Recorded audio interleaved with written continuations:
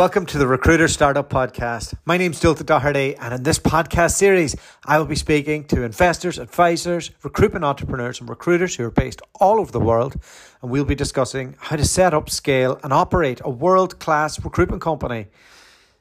These next few podcasts I'm going to release are more focused on people who are looking either at setting up in the USA or moving themselves to the USA. And today's guest is Adam Matthews. He's the managing director and co-founder of Discover Internationals, and they do pharma and biotechs across the USA. He's based in Miami, and we went and visited him last week. We had an unbelievable time, and it was our first time in Miami, and I got to meet Adam and go through his founder journey. Really successful recruiter at the Hydrogen Group. Went out on his own, thought it was going to be easy, picked the wrong area. Lots of up and downs, had some hard times in recruitment, but ultimately stuck at it, pivoted at the right time, and now has a multi-office, very successful recruitment business that are growing exponentially. So we just talked a lot about that journey, what it's like to live in Miami, and I really enjoyed it. Had an awesome time in Miami. I've never been before, and if you're a young recruiter thinking about going out there, I'd love to have a chat with you. We've got a few good clients there. It is unbelievable, and I think when you take into the cost versus how much you're going to make and your base salary and your tax and the weather, it would be silly and remiss of you not to consider it over LA or New York. Over to Adam.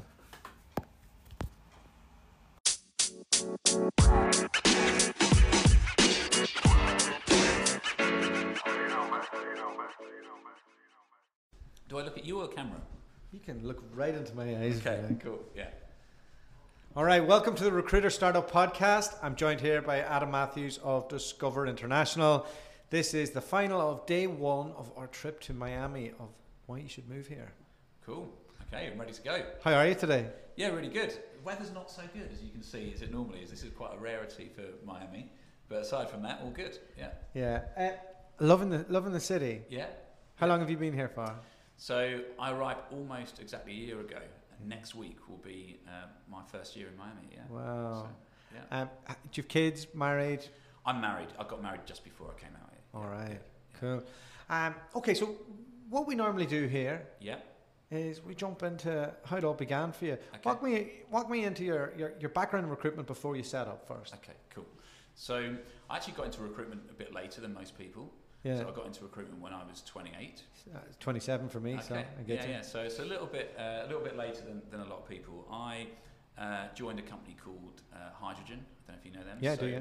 Yeah. I'd done sales before, so I'd done some different type of sales roles. Then got into recruitment, and yeah, they were a good business back in the day. And my background there, I joined.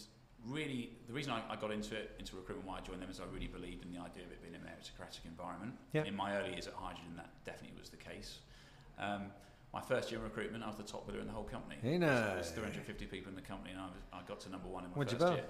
First year I built 350. It was in 2008, so there was a financial crisis going on, so that helped me. How did that help you?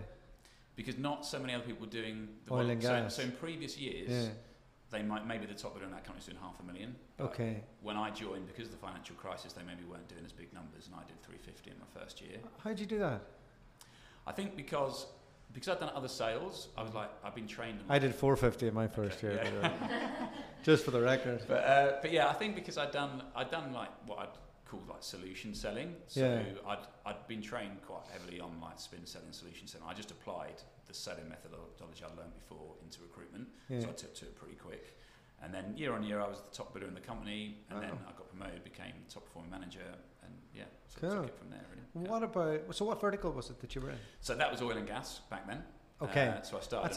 That's another thing that probably you could add to it, because that was money for jam in that boom, wasn't it? It was, but in 2008 it wasn't. Oil price was $45 a barrel. So actually, when I started, I remember when I started in 2008, the oil price when I got there was about $125. 6 weeks, probably not quite 6 weeks. Probably 3 months later, it was down to $45. Wow. So it definitely got hit, but it didn't get hit as badly as some of the other markets in that time. It got hit a lot worse later. But were you doing contract or perm? I was doing perm, yeah. Was it like geologists or drillers or? Yeah, that kind of thing. I was actually, when I joined the company, they hadn't done it before. They had hired one other guy. I remember my first week, I had to do a presentation of what a geologist was. Yeah. I thought it was a test. I was actually doing the market research. They didn't know what it was. So it was like we just starting the market. We'd never ever done it before. Yeah. So they brought, to be honest, when I got hired, my boss, who was very good, told me a couple of white lies, like making out they'd done it quite a lot. When I got there was no clients, no database, no candidates. Like literally every client I spoke to I had to add to the system because they didn't exist. We'd never done it before. So first couple of months was just working out what a good candidate was, what a good client was. So that's how it started. Because it's tricky, right? Because in oil and gas, you've got your 4 major recruitment firms. Okay. And they hold a lot of the major accounts. Yeah. Were you going after the mid-tier like suppliers of them, or? Well, the way I kind of got trained, but and I think well trained when I started recruitment was all very much niche, and that's we did get into the geologist and subsurface stuff. We just focused on those niches, and in a relatively short period of time, back in the day, I'll brand them as Darwin Park. We did become the number 1 at subsurface in Europe, and that was my team. Yeah. So we were very, very good at that, and then we added on drilling in some other areas. And again, we then became the number 1 in drilling. Like we were like supplying to major companies. So Shell, we were the number 1 supplier to Shell. So we weren't just working with small outfits. Yeah. But obviously, we made a lot of money out of some mid-size. So we used to do a lot of work with a company called Maersk, who don't do it anymore. We used to do a lot of work with a company called Tullow and a bunch of others. But yeah, myself, I used to run. So I joined as a junior consultant, and I remember I did a training course with Hydrogen. And my now business partner, I've got 2, but one of them, his name's Steve McBride. He was on the same training course, and he was hired to do contract finance. Okay. And we were in different buildings. And after about 6 months, I'd been putting up serious numbers very quickly. So he phoned me up and he's like, Adam, how are you doing these numbers? Do you think there's a contract market? I was brand new to recruitment. I was like, I imagine so. He managed to get a transfer, which was quite difficult. Yeah. And then piggied in off the back of my clients, and basically he grew out contract, I grew out perm, so I then ended up running the perm team, he ran the contract team. Oh, wow. It was interesting, when I joined Hydrogen, they hadn't done oil and gas recruitment before really, they'd hired one other guy. At the point that I left, I was overseeing the perm European business, my business partner was overseeing contract. It was the most prominent and most profitable business area of the company. Yeah. And were you doing lots of business in the North Sea and stuff like that? Or? So we did plenty of work in the UK and Aberdeen. We did a lot of work in Norway. We actually did a lot of work in Denmark, although there was only a couple of oil and gas firms there. We did a lot of work there. We used to do quite a lot of work in the Netherlands. We did bits in Africa, but Europe. And we did some stuff in some quite random places. We were really big in Switzerland. There was a particular client there we used to make a lot of money off. Did a little bit in Spain. And then we did then start taking that into the USA, and then the business then opened up an office in Asia, and Steve actually went out to Australia to open up oil and gas from there. So we ended up taking it around the world, but the first couple of years was all Europe. Did you get an international move, or did you stay in the UK?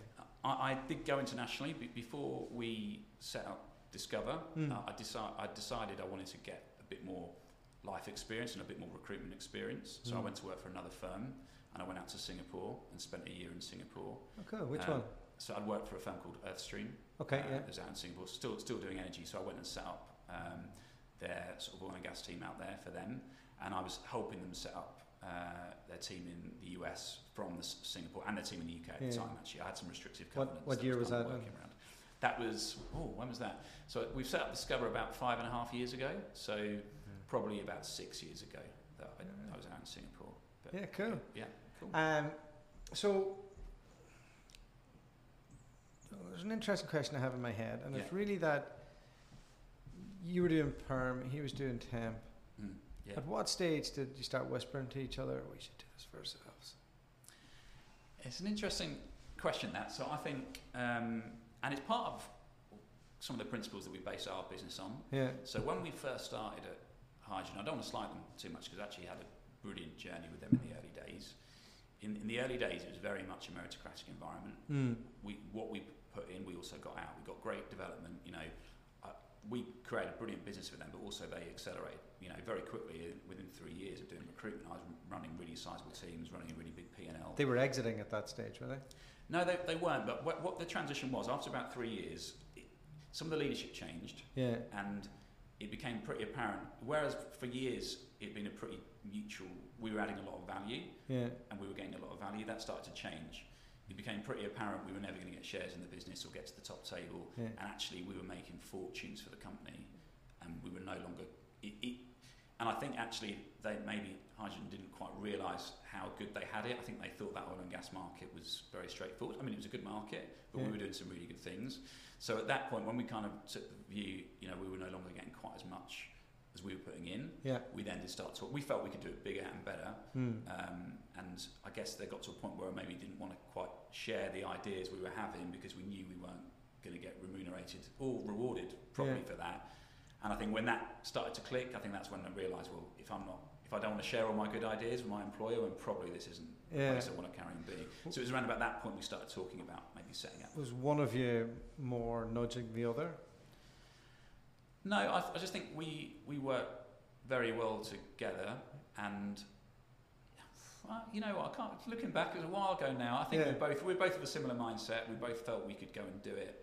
And that's this is every recruiter that's doing well at a decent company is in a bar talking to the other guy going, we should probably go out on our own at some stage. I think so, but I also think if we, unless you're tied into the exit. Yeah, exactly. And that's what I think. If we'd known we could get proper shares in that business, we would have stayed. And actually, again, talking about that company, there's been quite a lot of good companies that have come out of Hydrogen. I think partly the way they're structured makes it hard for them to give out equity. Part of the philosophy behind this company, because of what we experienced there, is how amazing it was for the meritocracy for a period. We want that to be part of our business forever, and we want everyone that performs, that gets in a position that myself and Steve are in. And I've got a third business partner, Terry, who's in a similar boat, but he was doing pharma, not oil and gas. We want to be in a position where we can offer that, so people can make fortunes from the company if they deserve it, so they don't want to leave. And if someone in a point one day where they want to set up, we're wishing the best of luck with it. But we'd like to be in a place where people want to stay with us because they will get that reward that unfortunately wasn't on offer with Hydrogen. And I think it's to do with the way their business is structured. They could be a much bigger company now if they manage to retain. I always think S3 are the same. They could have. There's lots of amazing people that have set up businesses because they didn't invest in them. So it got to a point where we felt we could do what we were doing better, really. So and we were ready for the challenge. We wanted to create something that we were proud of. So and that oil and gas market was going to last forever. So you thought you'd have a crack at it, right? Absolutely. And what happened? So that's a good story. So when we launched the company, the launch of the company was really good. So it was myself. I've got two business partners, myself, Steve, and Terry. We went and set up in a room, the three of us. I hadn't been on the phones for about 3 years at this point, so I was a little bit rusty. And we went and set up and started making calls, started wrecking. And I remember the first day doing it, I was getting back on the phones. I was a little bit rusty. It took me a couple of days to get into it, but very quickly, our business plan we executed to perfection and beyond. So we managed to hire loads of our old team. So basically, I'm sure Hydrogen were very happy about it. We decimated the old company because we took loads of our old people. And they joined us very quickly as soon as we started making money. And I remember there was quite a lot of chat because people who were joining us, they were convinced we must have taken funding for us to be able to hire all these people. But that wasn't the case. It was myself and my business partners were absolutely nailing it, bringing loads of fees, and we could just keep hiring. So within 18 months, we'd got up to 18 people, and we had offers out to have 5 other people join us, all ready to join us. We're about to get to 23 people inside 18 months, all off our own money. What year is this? This was 2014. 2014, And I remember we just took a bigger office. We were about to open in Houston. We were absolutely going all guns blazing. We were about to open in Houston. We'd just taken a bigger office in prime real estate in Monument in London. And then the bottom fell out of the oil and gas market in a way that... so it wasn't much fun. I was in Calgary. Okay, it wasn't much fun. You've seen it, So we had after an amazing start, and we learned a few business lessons from it. I didn't make any, none of us made any money in those early days because all the money we kept putting back in the company to hire. And we hired some amazing people, and we really appreciate those people. They all came and joined us, and they part of that journey. So that was really good. But suddenly the bottom fell out of the market, and I have to say the next year and a half was incredibly stressful. Yeah. Because, you know, and when I said the bottom fell out, for people that haven't done oil and gas, literally there was not any jobs. No, it just turned off. Yeah, Like, literally. yeah. People that we used to Calgary, place, I was there to launch an IT division for a company. Yeah. Just turned off. Yeah. And I was like, yeah. There was people, you know, that were geologists that were on, you know, $150,000 a year were suddenly having to become bus drivers or lorry drivers or school teachers because literally they couldn't do anything else. Yeah. So that was an incredibly difficult time, and I'm quite proud of good lessons learned. Yeah, some very good lessons learned. It's interesting, you know, and I could go on about this for ages about advice we got about how we should set up and how you should be an expert and a specialist in one thing, and be famous for it, and that's why we did it. But fortunately, we did have a contingency plan because one of my business partners, who's Terry Lee, he'd done pharmaceuticals before, he'd done pharma. Yeah, people are always going to need drugs. Yeah, absolutely. Yeah. So we could quite quickly pivot and into a different market, which we managed to do. Like instantly? So again, there's a couple of things that came with that. I think we did pivot pretty quick, you know, again, I think Steve took a bit of a lead on making sure that we moved pretty quickly, but I don't think we realised how. We knew oil and gas was in trouble. We didn't realise that it was going to last that long. Yeah, so we carried on chipping away at oil and gas because it lasted nearly 2 years. It hasn't recovered since. Yes, it hasn't recovered now. But like it was. Yeah, but it was really bad. So we sort of moved half the business into pharma and carried on with energy for. Charlotte was working for NES and they cut a third of their staff globally. Okay. Yeah.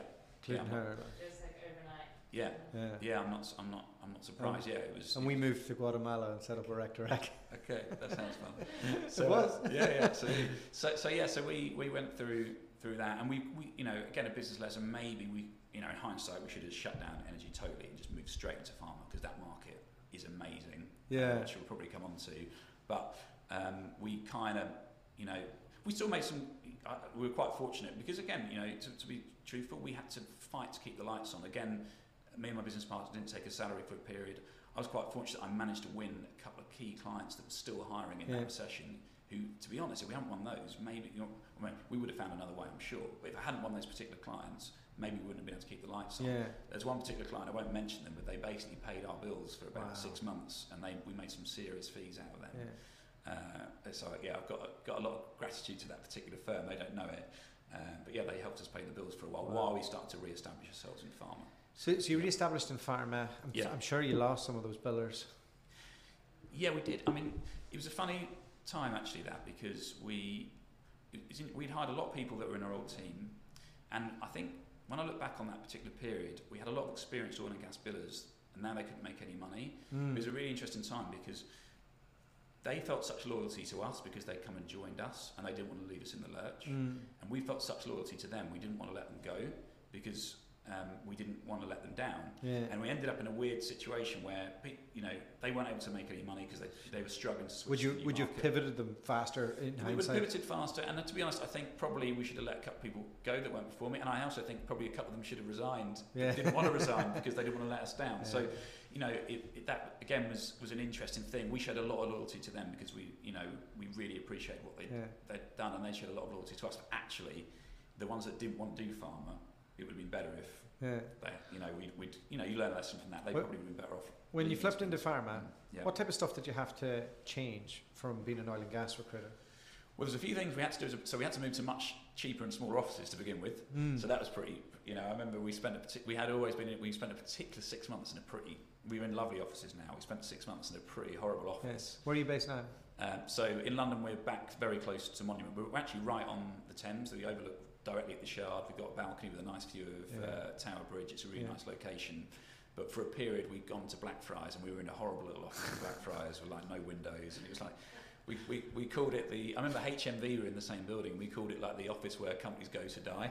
So we got out of that office as soon as we could. But it's, you know, for a period, it's what we what we could do. But yeah, and then so we're there. We've got an office in Warsaw, Krakow, in Poland now, and we're here in Miami. In Brooklyn. Interesting. Yeah. Just to jump into that with what you're doing in Warsaw. Krakow. Sorry, Krakow. my bad. Yeah, That's my cool. bad. Yeah. Do they do a lot of the legwork, a lot of the sourcing, a lot of the research? We just launched that office, and we just made our first hires. So the plan is So yeah, they'll be doing some of the resource, particularly if we win some big project work. Yeah. So that's part, offshore delivery centre. Sure. Is a big part of what That's we're what doing. that's what we have as well. So. Okay, absolutely. So yeah, they'll be doing some of the resourcing, some of the big project work. But we also, there's some good recruiters in Krakow, and we also feel like maybe we want to give them a bit more opportunity than maybe they're getting in some of the other firms, some of the outsource. You've got some big players out there. I think people like Randstad are outsourcing out there. So for the good ones, we want to give them opportunities to do 360, and we want to pay them more than they get paid locally. So definitely they'll be doing some of the resourcing for us, but we're hoping when people hire, they will get more of a kick out of their careers than they're getting in the other companies that are doing the big volume outsourcing there. So there'll be a bit of a hybrid going on. Sorry, I just digressed there. I was keen to get into those details. Yeah. So you get you get re-established again. You're kind of getting up on your feet in the pharma world. When did the USA start getting on your radar? That, do you know what? Maybe I could move out there and launch an office. Okay, yeah. So that's a good question. So we originally were going to go to the USA when we were doing oil and gas. So we were going to open up in Houston, and then obviously we'd actually identified the guy to lead the office, and we had to can that idea because of what happened. So always US. I'd recruited in the US before. I'd spent time out here. I'd been over there. I remember being in Houston in the oil and gas days, and it was just bigger and better, and the market was enormous. So we'd always thought we want to get in the US. Now, I remember a few years back, I was doing a board meeting with my partners, and because of what happened in oil and gas, our business plan, where we wanted to be at, we were a couple of years behind it. Yeah. And we wanted to accelerate it. So we had a meeting. It was like, just the three of you, or do you have an NED in there as well? It was the three of us. We don't have an NED at this point, although we have a very good network of other, recruitment business owners. There's a few people that I really respect in the business. The guys to work for Earthstream being one of them that we take advice from. But at this point, it was the three of us, and we were like, right, we've got to take some giant leaps forward to get back to the business plan, back to where we wanted to be. And it was like, okay, we've got to go to America. That is where it's biggest and best. So even before we'd even really got pharma going in Europe, we'd already decided we want to get to America as fast as we can because we know how big the market is out here. So I remember we were sat down, the three of us, and it was like, okay, so who's going to do it then? And it wasn't like all three of us were jumping at the bit to go to America. I'd recently with short straws, did you? Well, no, I wouldn't say that. I'd recently got engaged. One of the other guys recently had a child. Another guy had some other commitments, and it was kind of like, well, we've got to go. And I was like, go on, then I'll do it. And it wasn't because I was desperate to do it. It's because I thought I'd lived overseas before, and I like travelling. So I wasn't doing it under duress, but I wasn't jumping up and down. It is the best decision I ever made. Yeah. I'm absolutely delighted that it was me that put my hand up and said I was doing it. Yeah. Walk me through the complexities of launching an office. So there's quite a lot of detail around doing. So obviously you've got to identify your staff and your leaders that you're going to take. So there was some strategy around that because I've set up. Were you doing business already from the UK? So that was part of the strategy. Yeah. I've set up several markets now, and I didn't want to have to do it again on my own. I set up several offices for different businesses. I really wanted to take some of the key guys I've got in the business. So there was a few things. I needed to think about the strategy, who I was going to take with me, and then of course you have to get your visa, and that takes. It's a process, but it's quite a detailed process. So the strategy was that we would also. I remember my fiance at the time. She'd been very supportive, but she didn't want to go out to America until we were married. Of course. So I kind of had a bit of lead time. I had like 9 months to a year where I knew I was going, but I couldn't go until that point. Yeah. So we spent that year hiring people that wanted to move to America. So we hired some like young guys in the UK that wanted to make that move but didn't have that opportunity because they were quite junior and maybe couldn't get the visa. But they spent 6 months to a year with us where they got enough experience to get the visa. And one of the other key people we've got here, he was like my number two in London. Yeah, so we planned to get them out, and we got them all the visas, so that went really well. So we planned to get our visa here. A big part of it was choosing the location. Yeah. So we shortlisted a bunch of locations, and we prompted for Miami, which some people find a bit unusual, but there was method in the madness that I can explain to people. And the capital investment to get the visa. What were you advised on how much that was? What, to actually get our visa? To get your ET2 status? I mean, again, I hear lots of different things, from 30 to 150. Okay, well, I only had to put up 15. So we did it, But let's move to America, baby. But we were making money in America. Because we had a lead time, we were already doing money in America. So when I would have put up more. We had more money in the bank than that. We could have easily done it. But we were making money with serious. We were making serious.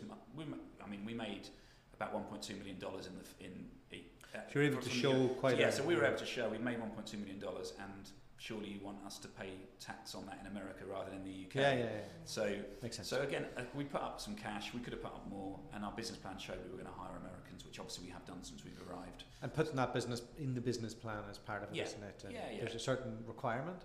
Yeah, you've got to put. There's a, it was 2 years ago I started working on it now, but yeah, there's a load of different documents you've got to put together around strategy and structure, but a big part of ours was explaining our current client base and how we were going to grow that, and then how we were going to create jobs in America. A huge part of that E2 investment visa is that you show that you're going to create jobs for Americans, which we absolutely are doing ahead of the plan we provided to the embassy. So we're well on track, and they're going to keep beating that. So yeah, that's a key part of it. There's a few different. Why Miami? Yeah, so that was interesting how that came about, and it's a little bit different.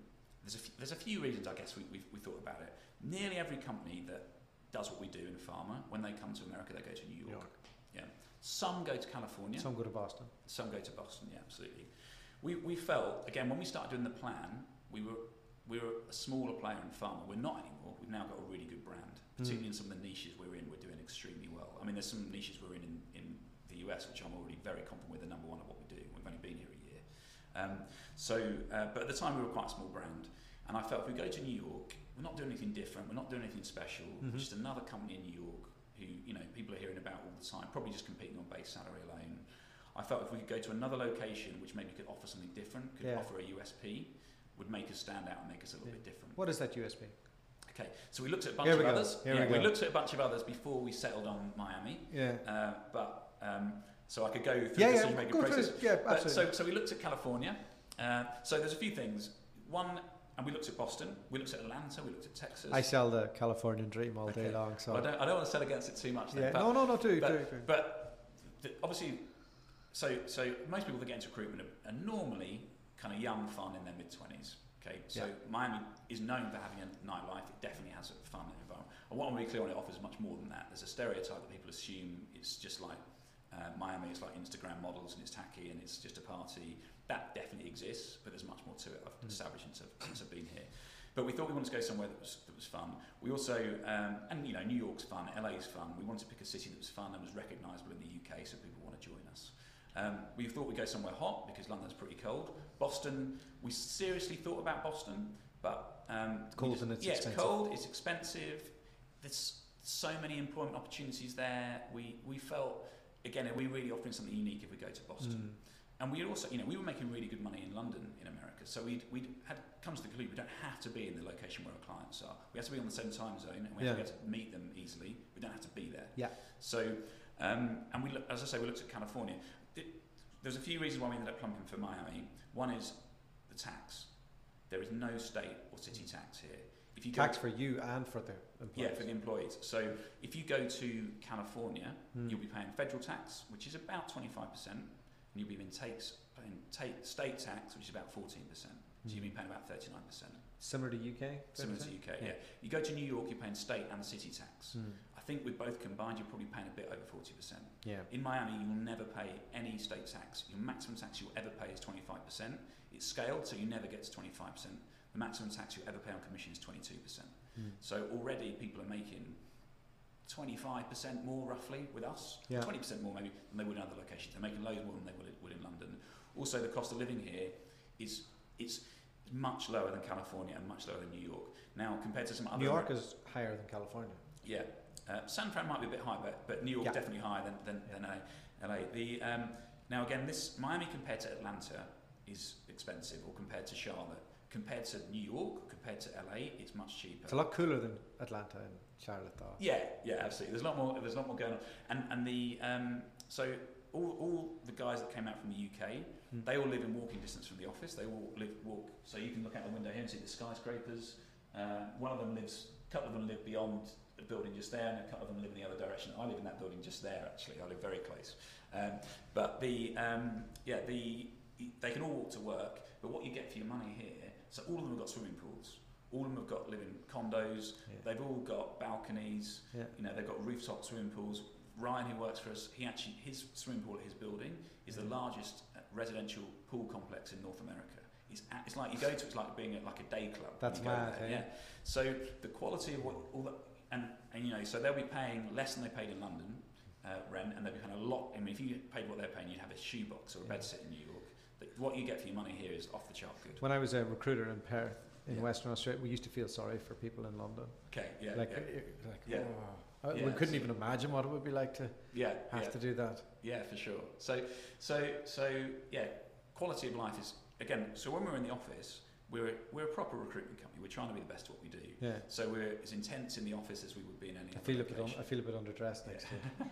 But we're not too smart. We do casual Fridays. But the moment you step out of the office, it's like chilled. It's so much, it's so much more, I love London. It's a brilliant city, and I'm sure I'll live there again one day. But, it's so busy, and the commute is so stressful, and obviously it's cold. New York's a cool city, but again, it's so busy. There's people everywhere. Here, you step out of the office, and you've got palm trees. Yeah. There's still loads going on, but it's just I go into London once a week, and at the end of the day, when I get finished with my meetings, I'm so happy to be on the train to West Sussex. Okay, It's an intense place. Yeah, New York is a bit like that as well. Right? Yeah, it can be. And I've not spent time in LA, so I can't compare it so much. What about families? Okay. Like, if you had a kid and a wife, and you wanted to move to Miami, like, can you rent a house outside the city and drive in? Is that available? Because in LA, it's tough because the traffic's terrible. I was pricing it because we were fantasizing about moving. Okay. You can move here with a family for sure. Yeah, we're looking at $5,000 for accommodation a month. For a family place. Yeah, well, it's definitely a lot cheaper than that here. I've got a wife. I haven't got kids, so you're still living the dream. Yeah. So one of the guys on the team's got a 3-year-old, and one of the things that's good here is the childcare is so much cheaper than in London. Like, he waxes like it's dirt cheap compared to what you pay. I don't know what he pays. You'd have to ask him. Yeah, we're paying a fortune. Yeah, but he says it's really, really good value. So in London they couldn't have childcare, but here they do. Yeah. His wife's quite fortunate because she doesn't work either, but she gets to spend a bit of lady leisure. But yeah, it's you can fancy that, love. Yeah, you can definitely do that. My wife absolutely loves it. Yeah. I was nervous moving out here because I was told you've got to make sure your spouse really settles. Sure. She loves living here. I think you can have a mix. We've got the team. Again, most of the people that we took out in the UK are young, in their 20s. They're having a great time living the single life, and they enjoy being able to go to the beach and it being relaxing. But also there is a party scene here, so if you want to go out and have a great time, the area we live in, Brickell, they have happy hours all the time. There's loads of cool bars around here. It's packed every night, so there's lots to do socially. There's if you're into sport, the guys in the team are doing sport regularly in the evenings, whether that be just stuff like the gym, but they're all playing soccer or they're doing or football. I still try and call it football, but of course you get used to the lingo here.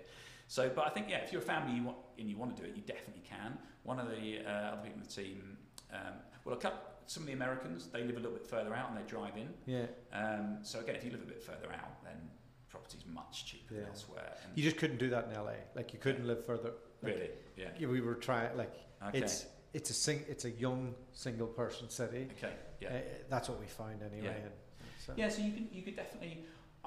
I think again, it's a young single person city. It's great fun, but the traffic. You definitely can live in other. People drive in. Again, all the expats we've taken out, they all live within walking distance of the office, because I think the lifestyle is one of the big reasons they make the move. Whereas some of the people that we've hired locally, they may drive up to 45 minutes to get here. Let me ask you some questions around numbers. What's the average fee? Average fee is $36,000. Okay. What's your average yearly take from a recruiter that's made it? The average yearly that's made it. Okay, so we're relatively new in the US, so it's hard to say what average is because we're doing it a year. Okay, but I've got the guy that's been with us longest, that started the longest. He's a recruiter. He'll probably do about $220,000 this year. Okay. He's very good. I would expect my other higher performers to do about, in terms of that's what they'll take home. What that's what they'll take home. That's what he'll make. Yeah, he'll make $220,000 this year. And I've got a couple of other guys that should make between 150 and 180, depending where they finish up at the end of the year. Yeah. But they've only been doing it. Once you've been doing it a couple of years, I mean, so we've got several people in the team that are doing over $500,000 a year. It's their first year in America, and they're doing over $500,000. If I don't have $1 million biller next year, I'll be amazed. Like some of those people, once they've got a year or two under their belt, they'll be doing $1 million. What would that person be doing in the UK?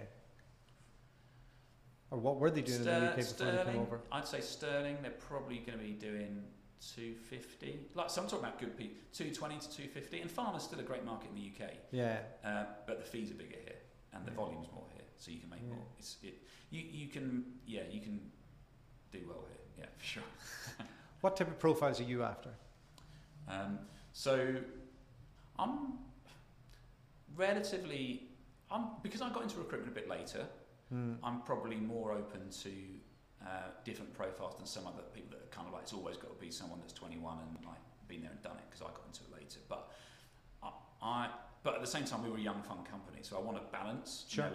So I'm quite open on to the type of profile of person. Obviously, if you're coming from the UK, you've got to have some experience in your belt, because you need that for the visa. Do you need them to be pharma specific? No, not necessarily. I have people switch markets. Which markets would you consider switching? So people can be funny but different. I don't mind what market they come from. What's more important is the dynamic of the market. So we work in, and most markets are like this. It's highly candidate scarce. It's all headhunting. If we put a job ad out, no one that's relevant is ever going to apply. So I want someone from a market that is used to headhunting and used to working with candidate scarce markets and business developing in that market, which is all about going to clients and getting. I mean, it's one of the reasons actually that although I did oil and gas before, I worked in candidate scarce markets. It wasn't hard switching to pharma because I just employed the same methodology. I just need to learn some technical stuff. But how we headhunt them, how we approach them, how we approach the market is exactly the same. Yeah. So I don't really mind. If someone's done pharma, brilliant, but they don't have to have done that. Yeah. If they've worked in candidate scarce markets and then how to do recruitment, there's a few things I guess that I look for in terms of personality. So I want them to be fun. I want them to be a team player, because some recruitment set people up to go a bit head to head and be competitive to the detriment of one another. We want people to be competitive and want to be the best, but we want people that don't want to do that to the detriment of their colleagues, and we want that team. We've got a great culture. All team get on. They do lots of social stuff together. I think that's a great thing actually for people that might come out from the UK. The team will hang out together at weekends. And not just the Brits only. The Brits and the Americans will hang out. They go and do social stuff. So there is a network they could immediately tap into. They're not going to turn up and not have any friends. We've got a really welcoming culture in that regard. So I want people that are team players, so we keep that going. And then I want people that genuinely want to be the best and genuinely want to kick on with their career. We want to be the best at what we do in the niches we're in. So I need people that really want to make money, really want to be the best at what they do, and hopefully we want to progress their careers. Because the whole reason we've come here is to scale and take the business somewhere and really make it worth something. So I think something that we can offer compared to some others. There's some bigger companies out there that have had like private equity investment, and they're all they're not necessarily about developing people's careers. They're just about adding heads and hitting the next number so that they can hit their PE number and get some more money, and the top people can take money off the table. We're privately owned. We want to take this company. We got here. I got here in November. We officially launched in January. We're up to 13 people, 13 recruiters now. Yeah, but we've got pharma is a huge market. We're doing a tiny percentage of it. So I need to hire people that want to come in and build, and hopefully people that want to come in and lead and scale areas and run business areas. And like I said earlier, it's a meritocracy. We want people that want to stay and be part of the business, who when they've built an area, they can get a part of that business and they become a shareholder in that business. We've got people in the company now that have that, and we want to keep doing that so that people feel like they can keep growing with us. So what am I looking for? I don't really mind what they've done previously in recruitment. Candidate scarce would be good, but if they're good at what they do, they want to be the best, and they want to take their career and they want to earn good money and build areas and achieve. If they want to open up other offices, they can do that for us. And so, to get the visa, degree, couple of years experience. Yeah, I mean, you hear a lot of different things with different lawyers. I know people that have got out here without a degree. I think quite a lot of our people. They usually have about 4 years. Yeah, absolutely. So I think you might need a few more years' experience to get that. But if you've got a degree and you've got approaching 2 years of experience and you're good, I'm interested. Yeah.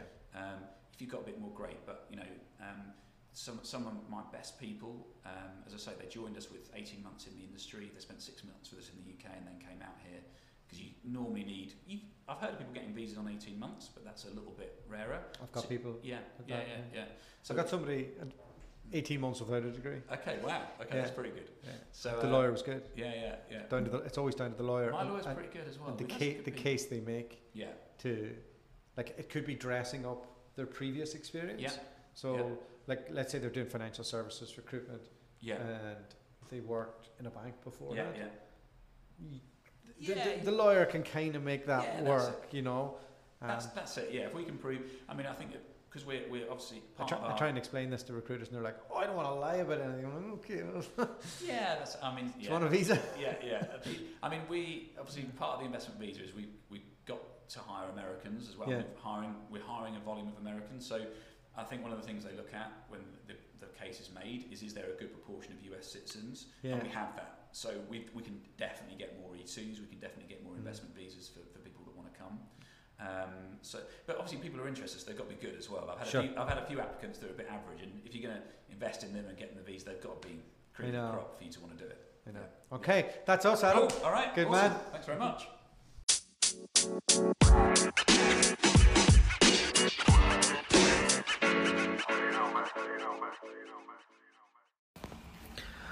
Well, I really enjoyed meeting Adam and the team in the office there. Nice, cool area in Brickell where they're based in a WeWork. We had an awesome time. We hit Miami afterwards and really just got a taste of the city, the nightlife, and I wish I was 10 years younger and single. It was unbelievable.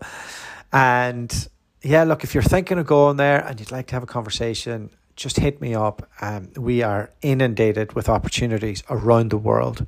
And that's America, Australia, Europe, Dubai, you name it. We are flat out, but quite a focus on some key American hires right now. So love to hear from you. Even if you just want to have a chat about your career in general, I'm up for just finding out who's listening to this podcast and anything that you think would be interesting for me to add in future episodes. That would be great too. Thanks.